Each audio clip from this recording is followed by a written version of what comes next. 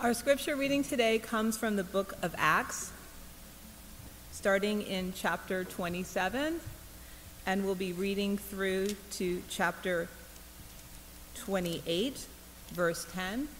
So if you'd like to turn there, it's Acts 27 to Acts chapter 28, verse 10.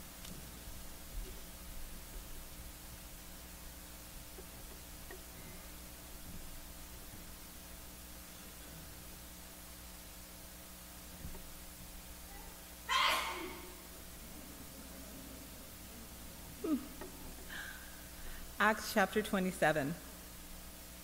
And when it was decided that we should sail for Italy, they delivered Paul and some other prisoners to a centurion of the Augustan cohort named Julius. And embarking in a ship of Andromedium, which was about to sail to the ports along the coast of Asia, we put to sea, accompanied by Aristarchus, a Macedonian from Thessalonica. The next day we put in at Sidon, and Julius treated Paul kindly and gave him leave to go to his friends and be cared for. And putting out to sea from there, we sailed under the lee of Cyprus, because the winds were against us. And when we had sailed across the open sea along the coast of Cilicia and Pamphylia, we came to Myra in Lycia. There the centurion found a ship of Alexandria sailing for Italy and put us on board. We sailed slowly for a number of days and arrived with difficulty off of Cnidus. And as the wind did not allow us to go farther, we sailed under the lee of Crete off Salome.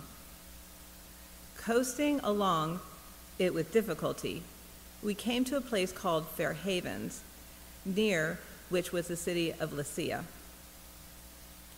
Since much time had passed and the voyage was now dangerous because even the fast was already over, Paul advised them, saying, "Sirs, I perceive that the voyage will be with injury and much loss, not only of the cargo and the ship, but also of our lives." But the centurion paid more attention to the pilot and to the owner of the ship than to what Paul had said.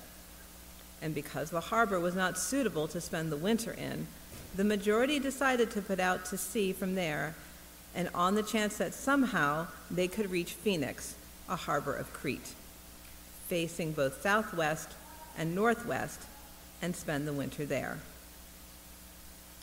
Now, when the south wind blew gently, supposing that they have attained their purpose, they weighed anchor and sailed along Crete close to the shore. But soon a tempestuous wind called the northeaster struck down from the land, and when the ship was caught and could not face the wind, we gave way to it and were driven along. Running under the lee of a small island called Cauda, we managed with difficulty to secure the ship's boat. And after hoisting it up, they used supports to undergird the ship. Then, fearing that they would run aground on Syrtis, they lowered the gear, and thus they were driven along. Since we were violently storm-tossed, and they began the next day to jettison the cargo. And on the third day, they threw the ship's tackle overboard with their own hands. When neither sun nor stars appeared for many days, and no small tempest lay on us, all hope of our being saved was at last abandoned. Since they had been without food for a long time, Paul stood up among them and said, "Men, you should have listened to me and not set sail from Crete and incurred this injury and loss. Yet now I urge you to take heart, for there will be no loss of life among you, but only of the ship. For this very night there stood before me an angel of the God to whom I belong and whom I worship. And he said, 'Do not be afraid, Paul. You must stand before Caesar. And behold, God has granted you all those who sail with you. So take heart, men, for I have faith in God that it will be exactly as I have been told. But we must run aground on some island.' When the 14th day had come, as we were being driven across the Adriatic Sea, about midnight, the sailors suspected that they were nearing land. So they took a sounding and found 20 fathoms. A little farther on, they took a sounding again and found 15 fathoms. And fearing that we might run on the rocks, they let down 4 anchors from the stern and prayed for day to come. And as the sailors were seeking to escape from the ship and had lowered the ship's boat into the sea under the pretense of laying out anchors from the bow, Paul said to the centurion and the soldiers, "Unless these men stay in the ship, you cannot be saved." Then the soldiers cut away the ropes of the ship's boat and let it go. As day was about to dawn, Paul urged them all to take some food, saying, "Today is the 14th day that you have continued in suspense and without food, having taken nothing. Therefore, I urge you to take some food, for it will give you strength, for not a hair is to perish from the head of any of you." And when he said these things, he took bread, and giving thanks to God in the presence of all, he broke it and began to eat. Then they were all encouraged and ate some food themselves. We were in all 276 persons in the ship. And when they had eaten enough, they lightened the ship, throwing out the wheat into the sea.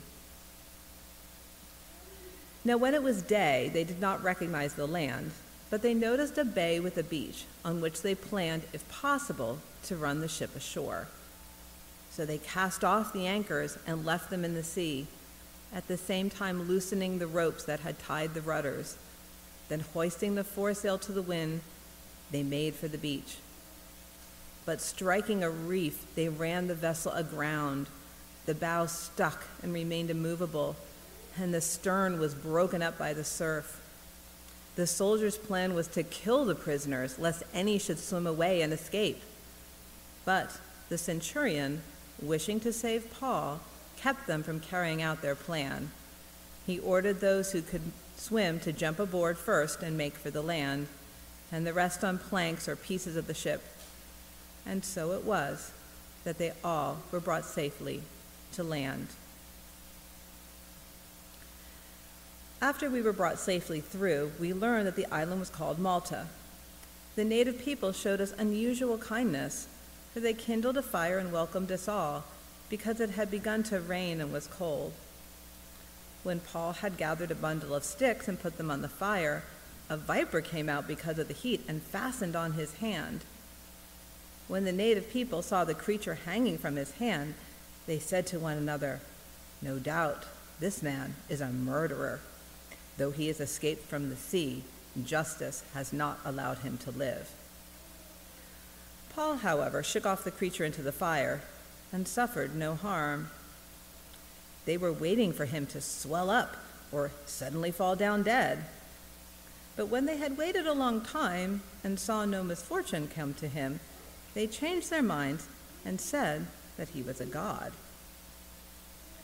Now in the neighborhood of that place were lands belonging to the chief man of the island named Publius, who received us and entertained us hospitably for 3 days. It happened that the father of Publius lay sick with fever and dysentery. And Paul visited him and prayed, and putting his hands on him, healed him. And when this had taken place, the rest of the people on the islands who had diseases also came and were cured. They also honored us greatly, and when we were about to sail, they put us on board with whatever we needed.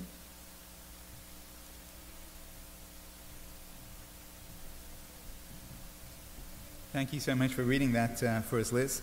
Let's go to God for help as we consider his word and what it means for us today. Let's pray.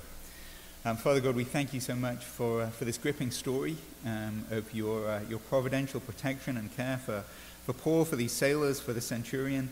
And Lord, thank you for the fact that often through storms like this, your plans continue to move forward. And so we pray that whatever we're facing in life, we would leave here with confidence in your power and strength to save us. And we pray all of this in Jesus Christ's name.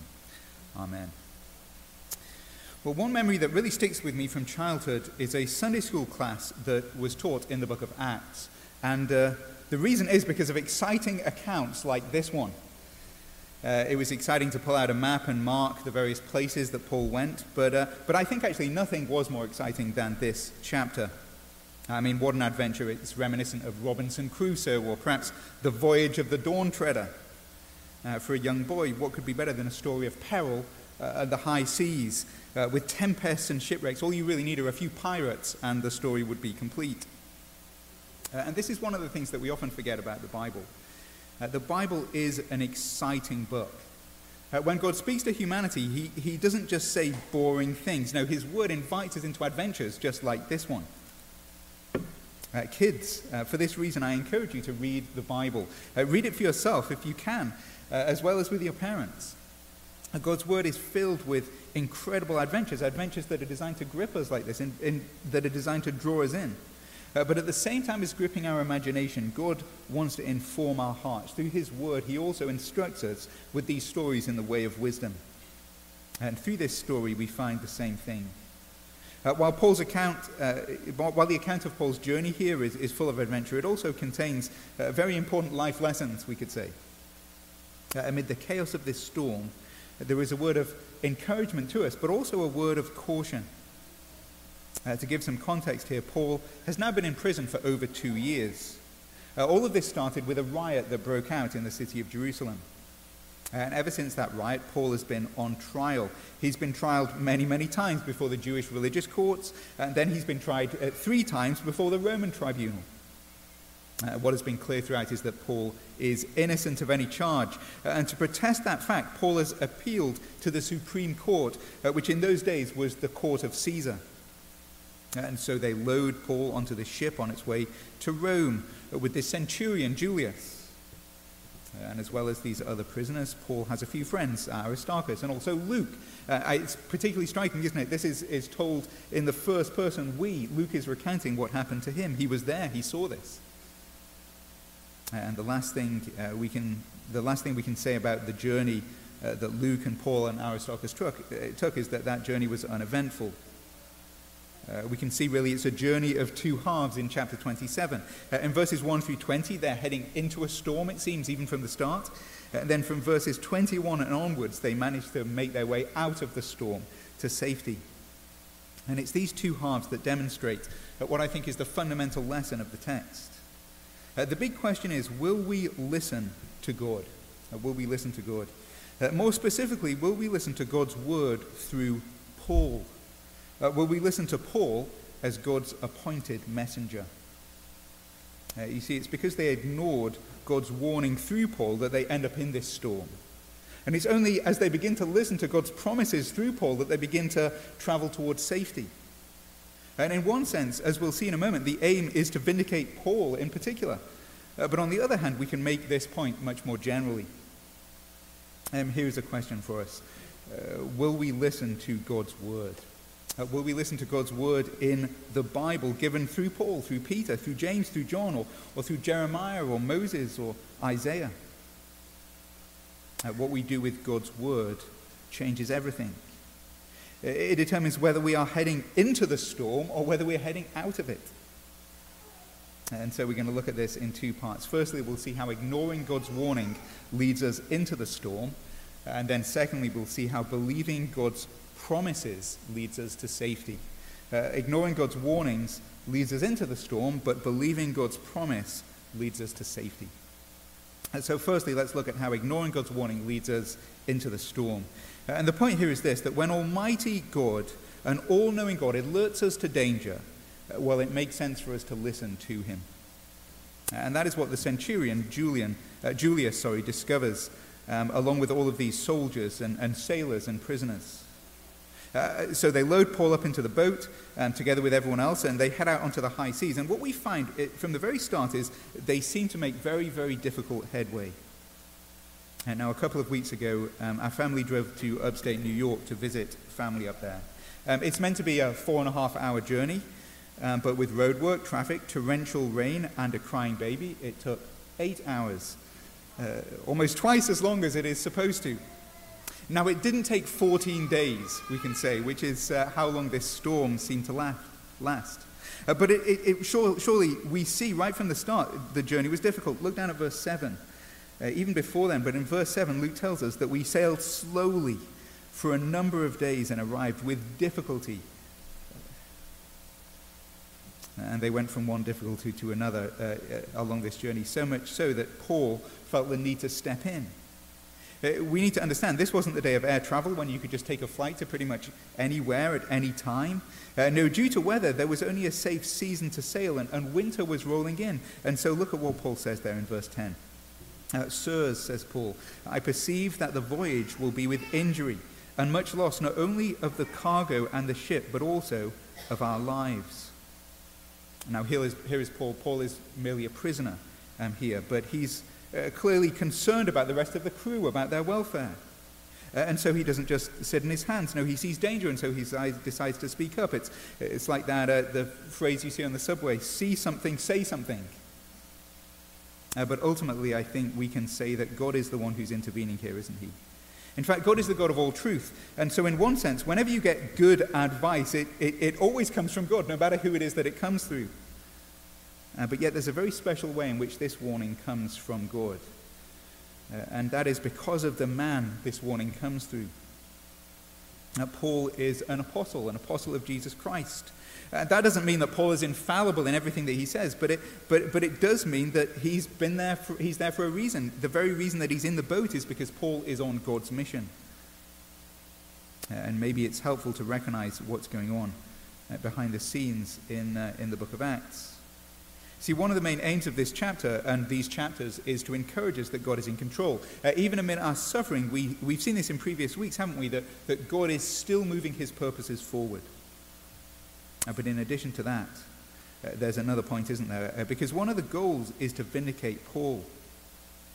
This is really a big question in the early church, and it's a big theological question in theological circles today. Can we really trust Paul? Can we believe what he said and what he wrote? Because even though he may not have been infallible in everything he said on earth, we believe that what he wrote in the scriptures is the infallible word of God. But can we really believe that? Is this man truly God's messenger? I mean, think about this for a moment. Compared to the other apostles, Paul really is something of a Johnny-come-lately. He wasn't even one of the 12 apostles that Jesus chose. And so how can we even be sure that Jesus Christ sent him? There's a lot riding on this, isn't there? There are many promises that God gives us through Paul that we trust. God will work all things together for good. Well, is that true? Can we believe that is God's word to us? You see, these events in Acts are meant to demonstrate the fact that, yes, we can indeed trust these words through Paul. In fact, we see that in the second part of our reading. We're not going to say a lot about it, but we see this during Paul's stay in Malta in Acts 28. Paul is doing the very same things in these verses that we see the Apostle Peter doing in the earlier chapters. He's performing miracles just like Peter, just like Christ himself. These are what the Bible calls the signs of an apostle. Just like a policeman wears a badge, so these things indicate that these are God's messengers. This verifies Paul, as we read in Hebrews 3, that God's message was declared at first by the Lord and was attested to us by those who heard, while God also bore witness by signs and wonders and various miracles. And so this story is designed to verify and vindicate Paul. And one of the ways that it does that is in this way, by demonstrating what will happen if we ignore him. If we ignore Paul, things don't work out so well. Why? Because ignoring Paul is ignoring God. It's ignoring the one who sent him. If Julius had listened to Paul, if only he'd heeded the warning in verse 10, well, they never would have hit this storm, would they? But let's not be too hard on Julius. I mean, remember who Paul is. He's just some Jewish preacher. More than that, he's a prisoner. He's just there as a criminal. Now, I am not much of a sailor, so never get into a boat with me. But if you do, I would take some people who could give me good advice, and I'll tell you, Jewish prisoners probably wouldn't be amongst them. Who would you have listened to? Look at verse 11 with me. What would you do?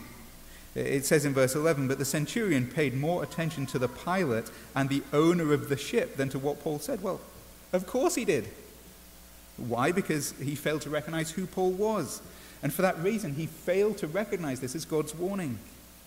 And we have to ask, how many people make this same mistake today? I mean, life can be a difficult journey at times, can't it? We often face very serious headwinds in our relationships, in our health, in our home life, in our work. Sometimes it feels that we just aren't making progress. We aren't getting where we want to go, and when we do it, it's with a great deal of difficulty. And where do we look for counsel? Where do we look for advice? Where do we look for support? Well, I imagine the very last thing we do is this. We look, last of all, to a book written 2,000 years ago. We don't care to listen to the words of a traveling Jewish prisoner, much less the advice of a crucified carpenter come preacher. No, we look to the experts, and so hopefully you can relate to Julius. Doesn't it make sense to trust those who know what they're doing? What does a dusty book have to say to us compared with the wisdom of tenured university professors? We're confronted with the same question today, aren't we? Are we willing to listen to what Paul says, and not just Paul, but God's other messengers? Fishermen like Peter, James, and John. People like Luke, like Mark, or in the Old Testament, people like Moses, Joshua, Jeremiah, Isaiah, and all of the others. Putting it more plainly, are we willing to heed God's word? Do we take seriously God's warning to us, written for us here in the Scriptures? The whole law of God stands with one big warning in this one sense, doesn't it? It says, disobey and these curses will befall you. And this was said, of course, at the very start in the Garden of Eden. Do not eat of this tree, God said. And here was the warning, for on the day in which you eat of it, you shall surely die. But did Adam and Eve heed God's warning? No, they did not. And like them, ever since the start, all of us have also ignored it. Even as believers in Christ, we can find ourselves doing the same thing from day to day. When life is hard, it's easy to disregard the Word of God, to treat the Bible very much in the way that the Apostle Paul is treated here on this boat on the way to Rome. Like Julius, we just don't listen. And so we continue on our way. And at first, it can seem to be plain sailing. Look at verse 13. They're lured into this false sense of security, aren't they? Now, when the south wind blew gently, supposing that they'd obtained their purpose, they weighed anchor and sailed along to Crete. But almost out of nowhere, the wind starts to rise, verse 14. But soon a tempestuous wind called the northeaster struck down from land, just like we name storms today, so this one was named. It was so fierce. And I confess, as we read on, for me, a lot of this nautical terminology is more than a little bit confusing. They're securing the ship's boat, lowering the gear, jettisoning the cargo. I'm not sure we have to understand what all of this means, because the key point is this: the storm is absolutely terrible. It goes on for 14 days, just imagine that. For 14 days battling this storm, and nothing works at all. So there is this note of despair there in verse 20. When neither sun nor stars appeared for many days, and no small tempest lay on us, all hope of our being saved was at last abandoned. And that's a very desperate picture, isn't it? And maybe you've been there in life. This is certainly more like the perfect storm than it is like Robinson Crusoe. But this is important to see. It's important to see this, that all of this could have been avoided. If only they'd listened, if only they'd considered what Paul had said, if only they'd not been so foolhardy, so willing to take the risk, if only they'd been willing to go God's way rather than their own way. And this is exactly where we find ourselves today. Ignoring God's warnings leads us into the storm. Now, this can be true on a personal level, of course, but it's also true in the world at large. It's true on the level of our society. On a personal level, perhaps you were raised with God's word. Perhaps your parents instructed you in the truth of the Bible. But over the years, you've ignored it. You've rejected it. You've disregarded it and set it behind you. And listen, when we do that, it might start out like plain sailing. Things may appear to go very well. They may go very well for us at first, maybe for a few years, maybe in our teens, into our 20s, maybe even our mid and late 30s and 40s. But for most of us, the storms come one way or another. We make a mess of life. We hurt people we love. We do untold damage to our relationships. We lose our way. We lose our very sense of who we are. We make some big messes professionally and financially. We hit storms. And of course, here's the thing. Many of those storms are completely unavoidable. We live in a fallen world. The last thing I'm suggesting here is that everything bad that happens in life is because we ignored a warning of God. But we have to admit very often, if we're honest with ourselves, many of the storms we face are storms of our own making. We've hit the storm for this reason, because we've ignored God's warning. We've ignored what he says in his word about love, about marriage, about honoring him. And so in the words of Hosea 8, we have sown to the wind and we've reaped the whirlwind. And I think this has to be true in our culture as a whole. I mean, in many ways, I think we're reaping the whirlwind, aren't we? A whirlwind of confusion, where people just don't know up from down and right from left and light from dark. There are skyrocketing cases of anxiety and depression in our children, in youth, in adults. And why? Well, there are very, very many reasons for that, for sure. But at least one of them has to be this. We fail to heed God's warning, his word about our relationships, about our priorities, about our money, about our time, about caring for our bodies. We've made a mess of our own lives. We've made a mess of our families. We've made a mess of our society. And in fact, in one sense, this is the message of the Bible as a whole. It is because we've ignored God's warning that the whole world is under a storm. You see, ever since our earliest parents ignored that warning from God, the storm has been blowing. All of us are living under God's curse, the wrath of God. Even though we can't trace the particular storms in life to perhaps one particular sin, in one sense, all of the storms, the very reason we're in a storm is because of sin, because we live in rebellion against the God who made us. But even this storm, the storm we face now, is nothing compared to the storm that is to come. Jesus himself warns about the greatest storm of all, the storm of God's wrath. He warns about a final day when he will come in righteousness to judge the world that he created. He'll deal with everything that's wrong. And isn't that great news? Except it also means that he'll deal with everything that's wrong with what we have done and said and thought. Whoever we are, we must not ignore this warning of Jesus Christ. Ignoring God's warning leads us into the storm. Of course, it leads us into the storm in this life, but it can lead us into the storm for eternity. And that's what we see kind of figured here in Acts chapter 27. It's what we see in our lives also. And yet here's the amazing thing, that the story does not end there. No, what we see is this: precisely when all hope has been abandoned, a new hope is found. And that hope comes not as we heed God's warning. We've already failed to do that. No, it comes as we believe God's promises. Ignoring God's warning leads us into the storm. That's why we're all in a great mess. But secondly, believing God's promise leads us to safety. And the point here is this, to highlight the good news of Jesus Christ. We've ignored God's word. We've made a mess of our lives, of society, of the world. We're heading towards a bigger storm to come. But here is the good news. God loves us enough not to leave us. No, it's in the midst of this storm that God comes. And that is what we see in verses 21 through 26 of our passage. God sends an angel to his messenger, Paul. And even amid the storm, God speaks words of reassurance to him. I mean, how gracious, how amazing, how kind of God. We ignore him, and so it would be completely fair for God to ignore us. Shouldn't he just let us drown, since these are storms of our own making? Well, he doesn't do that. Look at verse 21. There is, in the midst of this storm, where all hope is lost, there is real hope. Look at verse 21. Since they had been without food for a long time, Paul stood up among them and said, "Men, you should have listened to me and not set sail from Crete and incurred this injury and loss." And now I have to admit, if I was Paul, if I was God, I think I would have left it at that. I told you so. We shouldn't have been here. Why were we in all this mess? Well, you should have listened. That's the point.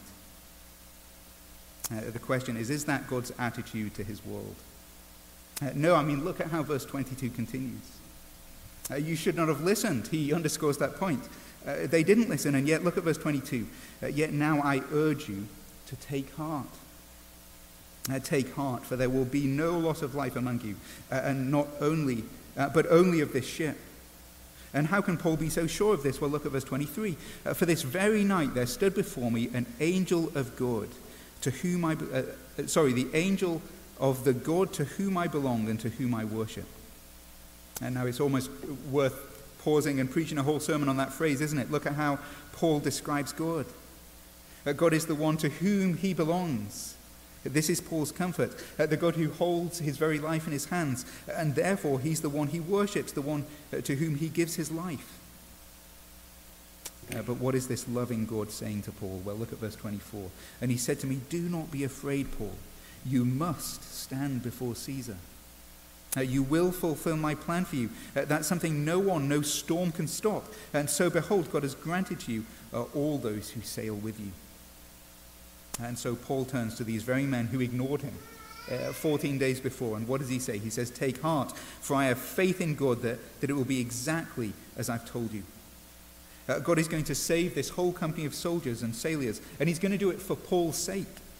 And having heard this promise, this reassuring word, how do they respond? I mean, I think this is amazing. There's quite the turnaround, isn't there? Maybe the men are just desperate, I don't know. Maybe they have no other choice but to believe this. But either way, look at what they do. They believe, they have faith, they take God at his word. In fact, the verses that follow all the way from verse 27 through to the end demonstrate that they express this faith in very, very practical ways. I mean, they start to listen to Paul, don't they? They do it again and again. For example, in verses 27 through 32, a group of soldiers decides they're going to escape. And so they lower the lifeboat, pretending to sneak some additional anchors over the boat. And Paul warns the commander, that's not going to end well. And so what do? Well, they cut the cords on the lifeboat. That's quite a risky strategy when you consider their situation. And then in verses 33 through 38, Paul says it's time for dinner. And what do? Well, they decide it's time to eat. And there are almost echoes of the Lord's Supper here, aren't they, as Paul breaks bread and gives thanks. It anticipates their final salvation, just as it does when we gather around the Lord's table and eat and drink. And then there is this huge act of faith. Once they've finished eating, what do? Well, they throw the remaining supplies overboard. Again, something of a risky strategy. This isn't something you do when you believe you're going to remain at sea for many more days. No, they believe God's word through Paul. God has spoken, and this time, instead of ignoring it, they start to live their lives very, very differently. And this is the challenge for us, I believe. This is the truth that we find here in the Scriptures. We've ignored God's warning, and we've made a mess of our lives. The whole world is under this huge storm cloud, and it's all because of human sin. But God comes to us in his grace, and he speaks. Not words of condemnation, not even words of warning. No, a word of promise instead. Trust me, God says, and I will save you. In fact, he does more than simply speak from heaven. He gets into the boat with us. 2,000 years ago, God became man. He stepped down and entered into the story of human history. And in one sense, Paul's presence in this boat is really just a faint picture of that. It echoes a time when God himself was in a boat, actually with his disciples. A time when a raging storm happened, very similar to this one. His disciples had given up hope. They were worried that Jesus didn't care, and that he didn't care, and so they were drowning. And we can feel the same way in life, can't we? We question God's love, especially amid the storms. But on that occasion, just as here in Acts chapter 27, God shows that he does care. And this is why Jesus came, to show that God does care about the bigger storm that lies before all of us. The storm that the world is experiencing because of sin now. And the storm that threatens our eternal safety. And Jesus came to save us from that storm. And he did this by taking that storm upon himself. He died under the dark storm clouds of God's wrath on the cross. And in doing so, he brought us a path towards safety. He rose from the dead, victorious over death. And then he comes to us this morning with this promise here in the Scriptures. Come to me, believe in me, and you will be saved. Believe my promise. Believe that my promise will lead you to safety. Not that becoming a Christian spares you from all the storms of life. We certainly know that. I mean, it didn't spare Paul from this storm. No, he was there in the middle of it. But Jesus does give us new life, a new life we can experience now, a new life that will go on for eternity. He promises a future when all storms will pass. It's interesting, we read in Revelation that in that final world there will be no sea. I know some of you are worried about that. You're hoping you can surf or do similar things. I'm not going to say anything about that, but surely the point is this: there will be no danger. Nothing will threaten our safety. And for us, what do we do? Well, the question is this: will we listen to the promise of God, just as we see in the lives of these sailors? Will we begin to live differently in light of God's word? Will we listen to the words of Jesus? Will we listen to God's word through messages, humble messages that Jesus sends? Apostles like Peter, Paul, John, whose words are recorded for us in the scriptures. It will mean submitting ourselves to what they say about our time, our money, our bodies, our relationships. Ultimately, it will mean submitting ourselves to the lordship of the Lord Jesus. We need to trust him and live his way rather than living our own way and trusting in our own wisdom. And if we'll do that, we'll find that our faith is well-founded, won't we? Because as we close, consider how in Acts chapter 27, God's word comes true. I mean, this is the point of verses 29 through 43, isn't it? Now, God's word through Paul is fulfilled to the letter. The boat is destroyed, yes, but all of them, to a man, make it to safety. And isn't this a huge encouragement to us? Can we see the point here? Can we see how God is so kind to give these sailors a second chance? Can we see how God speaks, not with condemnation, but to reassure us today of his kindness and his mercy? Every single one of us here has in some way ignored God's warning and is facing the storm. For every single one of us. Also, though, this second point is true. God comes to us. He comes to you now in his grace. And what does he say? Does God say, I told you so? I told you were going to make a mess of your life? No, he doesn't say that. He says, take heart. Do not be afraid. You got yourself into this mess, but I am the one who will get you out of it. And all you have to do is trust me, to take me at my word. I am here. I haven't left. Instead, I've come to save you. And we can stake our lives on this. Why? Why can we do that? Well, because, ignoring God's warning leads us into the storm, yes. But what God teaches us here in his grace is this: believing God's promise will lead us to safety. Let's pray, shall we? Father God, we thank you and so much for this adventure that we read of in Acts 27 and 28. And thank you for what it demonstrates about you, but what it demonstrates about your word, what it demonstrates about your kindness and your mercy. Lord, we confess to you that we have ignored your word so many times. We've ignored your warning spoken to us in the scriptures. And yet we thank you that we can come to you as a God of grace, of mercy, of kindness. We thank you that you say these words to us: do not be afraid, take heart. In Jesus Christ, you have provided us a way to safety. And so, Lord, we pray that you would work faith in our hearts today, even as we share together the Lord's Supper. Lord, help us, encourage us, strengthen us in faith. And we pray this all in Jesus' name. Amen.